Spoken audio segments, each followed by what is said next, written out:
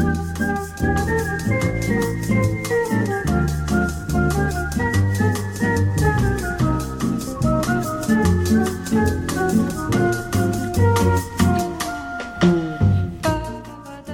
listeners, to another episode of Big Talk. I'm your guest host, Alex Ashkin, and I am joined here tonight with the legendary Bloomington educator, entertainer, coach, and host of WFHB's Fast and Bulbous, the one, the only Steve Philbeck. Steve, how are you doing this evening?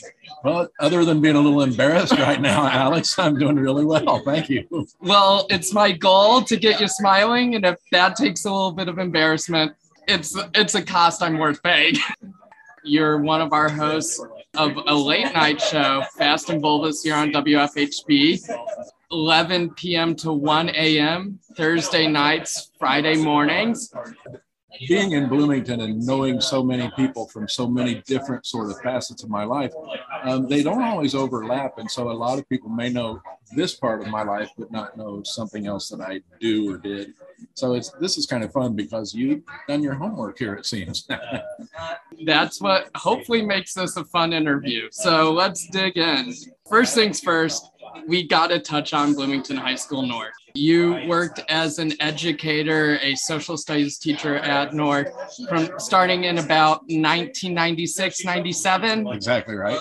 So served for about 24 years, 25 years. Unfortunately, you had to retire during the coronavirus pandemic. I want to put you on the spot a little bit. So what do you think of when you think of the Cougars? In general? Yeah, free association. Absolutely love the Cougars. I love my school. It's still my school. It's always going to be my school, no matter what happens there. I have so many incredibly great memories there. How about the Duaneys, or perhaps someone like Jared Jeffries? Okay. Well, we'll start with the Duaneys. Ultimate respect for the entire Duaney family, beginning with Wall, the father of the Duaneys. Absolutely an amazing family. They came to me when I was working at the Boys Club, and Duaney was 12. Queth would have been maybe 8 at that time, maybe 7. And they wanted to learn basketball in the United States, and they had just gotten here. Not knowing exactly what to expect, I put Duaney on a team with my dear friend Andrew Beckman, who was a volunteer coach for us at the club at that time, and he was the perfect guy for Duaney. Anyway, I could go on and on about the Duaneys and about their cousin Gare, who is a well-known author and actor by now, and they are just incredible people. I can't go on enough about the Duaneys. Now, get to the Jeffries. Funny thing, Jared, when he was a little kid, he was about 12, and my son Nick was on his brother's basketball team, youth basketball team. So Jared and I, we go off to the side and shoot baskets and stuff, and he'd say, "Coach, I'm going to be a point guard for your team someday, and I'm going to be in the NBA." And I said, "Well, you're kind of tall for a point guard." He says, "Yeah, but I'm working hard at it." So snap forward a few years, I'm coaching at North. Here comes Jared, and indeed, he's got point guard skills, and he's about 6'9". And most of you know the rest of the story if you follow basketball at all. On to the career at IU. And a final game appearance. Yep. And then a good, solid NBA career. Yeah, absolutely. They're the parents of the Jeffries. Dad is Tom, and Cecilia, the mom, among the finest people I know in my life. How about a few of the various educators we have? Someone like Jeff Aiken.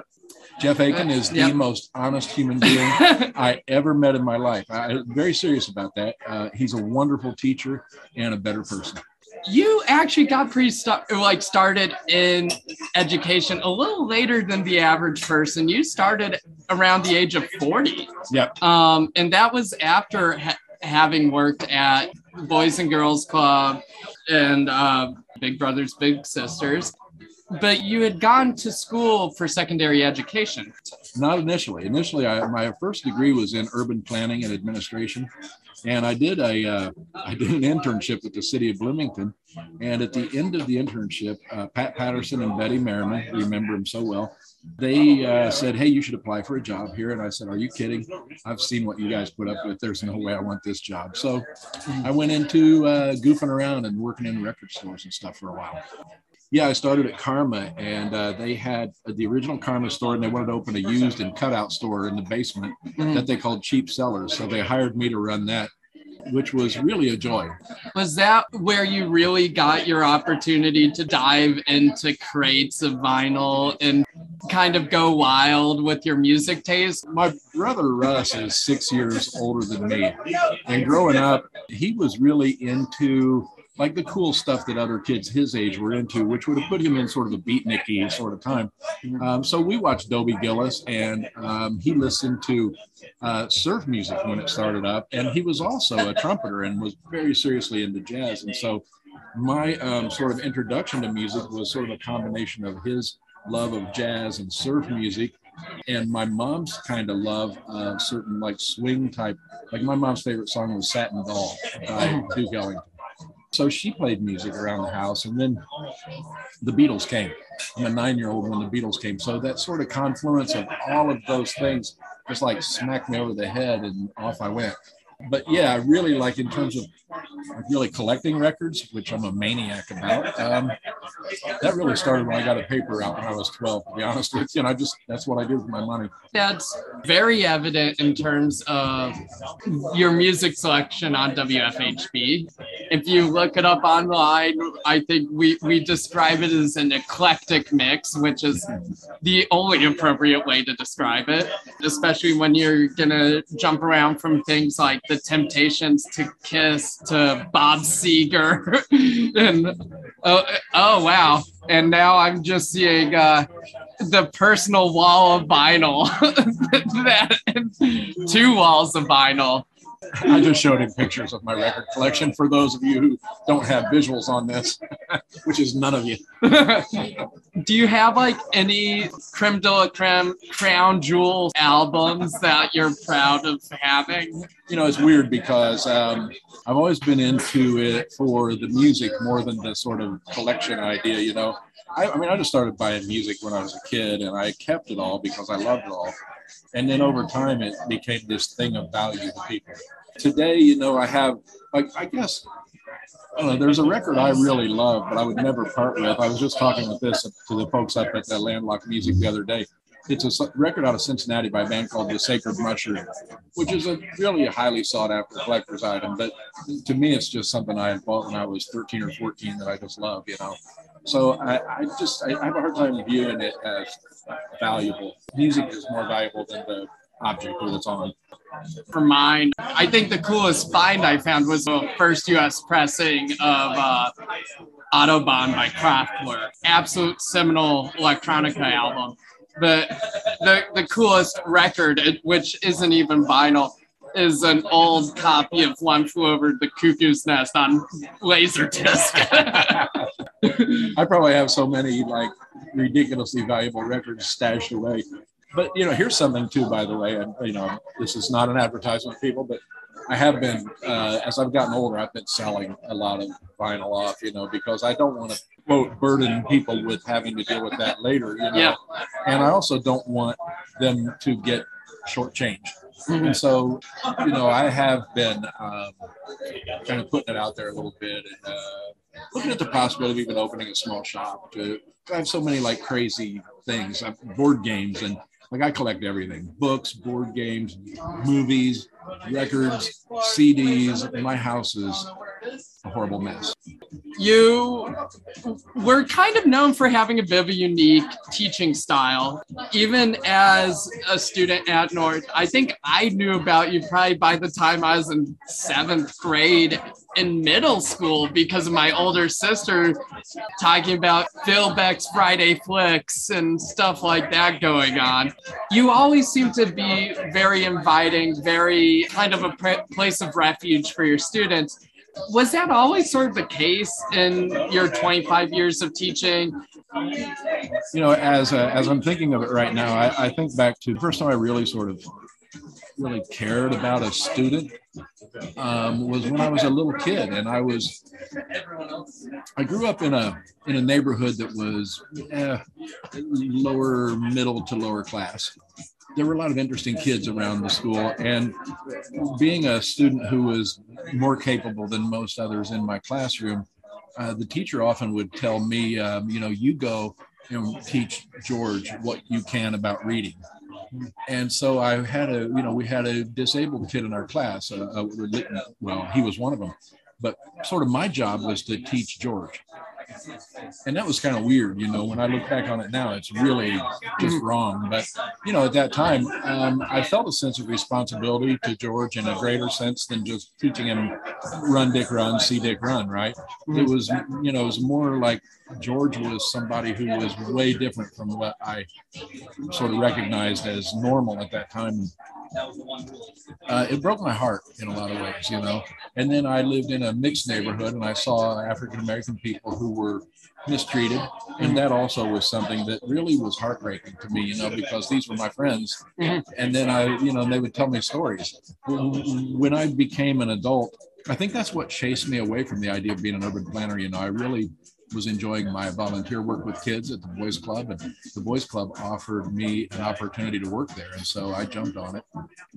In terms of my classroom, I wanted it to be a welcoming place. I wanted all the weirdos and freaks and the kids who felt like they didn't belong to feel comfortable in one place in the school. If they didn't anywhere, I wanted them to feel like they could come to my room and just be themselves. It wasn't a big thing. It was just like, be there, just like be there. I'm not going to treat you differently. I'm not going to treat you in any other way. It's just that you can just be part of the crowd. You can be part of the crew, I always said the first day of every class, I want room 401 to be the best part of your day. Every time you come in here, I want this to be a place where you can come. You can say, whoo, I can finally be me here for an hour and a half. Teachers, if you're listening and you're struggling with classroom management and those kind of things, please, please, please, try to relax and just let it flow, be yourself, get to know the kids a little bit, show your own, it's okay to say, I don't know in this world, people. It is okay. Just, I don't know. Sometimes, hey, can you look that up for me? I'll give you 5 extra points, but don't close yourself off to the possibilities. And so I appreciate that sentiment, not only because you wanting to try and impart things to others, but because that seems to always be a constant theme throughout your work. Just today is the birthday of Kenny Howard, who is the current head of the Bloomington North English department, and a wonderful young educator who I know you have had a huge role in shaping their professional career. What does it mean to you to be able to build those bonds with the younger educators? Wow, this is I could talk about this for hours. There's a lot of things that happen in schools that I cringe a little bit. One of those is people trying to over-intellectualize the material. You can be approachable and you can be understandable. You don't always have to geek out to the kids, right? Mm-hmm. And I know so many teachers who they feel like, well, I have to, they have to see that I know this material. Yeah, they can see you know it, and you can talk to them like regular people, like you and I are right now, Alex. You and I have talked many times over our histories, and hopefully you've never felt like I was being an authoritarian or even really an authority, because I'm not. I'm just a person who knows things that maybe you don't know, and we're gonna share that. Kenny Howard was he was a young teacher who he was escorting another student as a peer who needed a one-on-one. And he'd sit in my classroom, and I thought, man, this guy's really cool. He's taking it all in. Well, then he started to come back to my classroom without his peer. And he would just sit in the back. And I thought, this is kind of weird. What's he doing here? And one day I said, Kenny, why are you? He said, well, I just love to learn things, And that's who he is as a person, And I immediately thought, okay, this guy is observant, and he's really taking it all in. I did Kenny and Justina's wedding this summer, by the way. Yeah, actually, that was literally going to be the next point. a lot of the bonds that you've made with these folks has been an almost family-like bond. Well, it was wonderful. And they even, I said, hey, look, I probably won't do this like in a traditional way. And they were like, that's why we want you to do it. So it was perfect. It was great. Yeah. Speaking with another student of yours, J.D. Robinson, class of 2009. Robertson, thank you. He always sort of mentioned, you were always willing to talk movies, film, TV, music, basically at any given time, as long as you could kind of relate it to something. Why do you think that your approach to marrying a bit of media to create context might have been a more approachable means of like connecting with kids, especially as a history teacher? Yeah, well, history lends itself very well to all kinds of media, whether that's, music or film or photographs or whatever it is. We've always used all of those things, paintings, historical records, documents, diaries. I mean, there's so many different. It's my first lesson in one of my classes is let's list on the board all the ways we learn about things we don't know and then start to criticize those and see what's the best, right? And it's really a fascinating exercise for the kids because they almost always come down to the same answers, They like first person. They don't like certain things where you can crop things, right, or change things. But anyway, I think it's fun for them. I think it makes the material more accessible. If you can access the story through a song or through a relatable film, it stays with you a little better. Just like you and I, we may not remember something we read in a textbook, which is why, by the way, I removed textbooks from my classes probably 12 years before I retired, because nobody likes textbooks. They're boring. Mm-hmm. And they could be written like novels and be totally historically accurate and be interesting to kids. Yeah. And so I tried to find a way to do that in another way, is to show them through personal examples because I'm old, or show them through zeitgeist, I guess. Mm-hmm. There was this moment in time when there were these things, it wasn't just one dimensional. It wasn't just what you wrote in a book or read in a book. It was like all of these other things are going on at the same time. And you got to try to understand how people felt, not just what they did. Another big point of that is your ethnic studies classes. In my conversation with JD, he sort of implied that there was almost like a bit of a subversive element to that, or something kind of unusual, and even sort of implied that it in a way might tie to more modern discussions of like critical race theory, what a lot of people refer to as CRT. Do you think that might be accurate description, even if it's perhaps a little broad? Here's the thing, like when words like subversive are used, I'm not sure what they really mean. Like truth is what I told. Mm.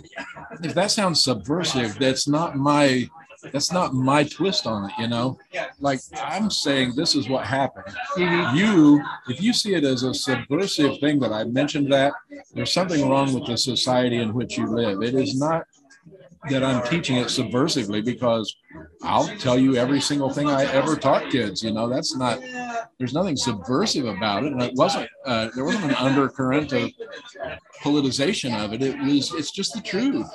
And when you examine the truth after having years of not having seen the truth, and in my life that certainly happened, it can be a little shocking, it can feel a little like, oh my God, am I really supposed to know that kind of thing? Or maybe I wish I didn't. But we have truths in history. I don't know if this is true or not, but people used to say that in Germany, right, they covered up the Holocaust in their history books, right? They didn't talk about it. We have a lot of things in our history we don't talk about. And it's time to do that, You got to be honest about history. So subversive, no. Honest, probably. Another story to go in sort of a different direction is one that was submitted to me by a student named Elena, who's from the class of 2008. To paraphrase, I, Elena, first met Mr. Philbeck on my first day of school back in August of 2004. And like most students, I was still sort of learning my way around the school. Lo and behold, just like anything else that could go wrong that day, could not get into her locker. After trying and perhaps cursing up a storm, she ran into you. Knowing the look of an exasperated freshman, you peered over and said, "What's wrong?" And she said, "I can't get into my locker. Everything's going wrong. I just need to get my head on straight." And you said, "Here, I can put this somewhere safe." Let her into your room and put her bags and books behind your desk. Later on that day, you go on to actually run into her at lunch, and lo and behold, not a single seat was available. So you sit down next to her and start chatting music, movies, books, and very quickly she starts to develop a bit of a, okay, this guy, a little strange, but not like all the other teachers, but a nice guy. As everything goes through, slowly getting through the day, you return to her at the end of the day saying, "Don't forget to pick up your stuff," and quickly slip her a note with her locker and the correct combination that had been written down wrong. That was a legend of the amount of effort and looking out you kind of did for the average student. That's wow, what a small thing that she remembers is the amazing part, I guess, because helping students with lockers is something that you do all the time. And I always ate in the cafeteria. You do big things and you do lots and lots of small things, or people get credit when they do big things, But to kids, it's obvious from a story like that it's just showing like everyday caring that you might for a family member or a loved one, that I can't see this person suffering and starting their school career in a really, like, she was frustrated. She is getting angry. She's going to start to hate school already on her first day, and she'll be in my class someday, and I don't want her to hate school, So, I mean, in some ways, maybe it's self-serving, but I remember what it's like to be a kid. I remember I remember things that most people don't remember, good or bad. But I remember little frustrations can really set you off, and so the more you can sort of do as an adult to smooth life over for somebody who's like trying to find their way to where you might be, good for you. But, we don't know what people go through. And, that might have been the nicest thing ever happened in her life up to that point, as far as we know. Another thing that, at least to me, that always stood out about you is your willingness to get involved in student events. As we already talked about, you were coach of the assistant coach, of the Bloomington North basketball team. But you also participated in several school musicals, academic decathlon, all that sort of good stuff. And probably the one that actually stood out most in my mind was your performance as Officer Cruffy in the Bloomington High School North performance of West Side Story. Were you always like hoping at some point to have a chance to get out there and belt a few tunes? This is the greatest question because I think yes, and yes are answers to whatever it is that you said in there. Yeah, we all I never played a musical instrument, but I always wanted to be in a rock and roll band, right? School offered me I had so much freedom at that school. It's almost scary. But, when this opportunity came along, I said, sure, I'd love to be in this musical with the kids, with my son. Like, how cool is that? It was fabulous. The videotapes are still out there. I had so much fun, and I actually improvised a lot. Boy, I don't know. Okay, I'll tell. My son was one of the hoodlums, right? He's a gang member, and I'm walking off the stage as a cop, and so I take an extra moment and I do a double take, and I really peer in on him, as if I recognize him, right? And then I wander off the stage. Well, the audience, knowing that that's my son, they think that's really funny. The director, who was a teacher in our school, didn't think it was funny at all, and was really curt about it after the first night. And not in the script. Okay. I said, okay. And I did it every single night, and the audience loved it every single night. Then she said I was upstaging the show, but people are having fun. Let's have fun, right? But I love doing that kind of stuff.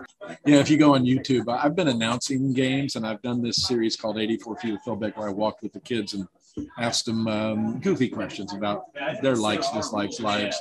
There's some that are just really precious. I mean, the kids are so great and so fun on those.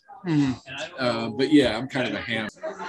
Chris Coopersmith, we talked about earlier, he is in a fine local band, the Shack Ups. Absolutely. And Chris called me one time a couple of years ago, and he said, hey, we want to do sort of a 60s garage rock type show. Can you suggest some songs? And I did, and I went over to the rehearsal, and they said, hey, do you want to get in here and sing anything? And I'm not a singer, but they said, well, go ahead, try it. And so then when they performed, they asked me to come perform with them, and it was like the highlight of my entire life. We performed at the Orbit Room with the Shack Ups and did like fantastic old songs. It was a blast. I'd love to do it again. My one night as a rock star. One thing that we sort of have touched on a few times is sort of the involvement of your sons. Yeah. You have two sons, Nick and Ethan. Right. Nick is about what now, 34? 33, yeah. 33, and Ethan is 31. 30, you're right. Okay. Oddly enough, that sort of was my first exposure to you, seeing you at Ethan's jazz choir performances or across the baseball diamond in Little League. My team being coached by my father, Steve Ashkin, versus Philbeck and Ethan going at it. Were you an involvement first sort of parent, or was it more like, I love these things, and so the fact that my kids are on the basketball team, on the baseball team, I just want to be more a part of it than before? I started as a volunteer basketball coach at the Boys Club in Bloomington before I worked there, which is why they sort of offered me the program director job later. But I always had an interest in volunteering and in working with kids and in coaching. So when my own kids came along, it just sort of made sense that if I had the experience, I had the knowledge, and I didn't want my kids to have a bad experience, nor any kid for that matter. So I decided that, I would like get really involved. Be curious, explore, be involved with your community, listen to different perspectives, and look out for the little guy, Steve Philbeck. And love what you love. Don't worry about what other people say. Just love what you love. Love what you love. And I love interesting conversations with fantastic Bloomingtonians. Steve Philbeck, thank you so much for being on Big Talk. And to all of our listeners, have a wonderful evening.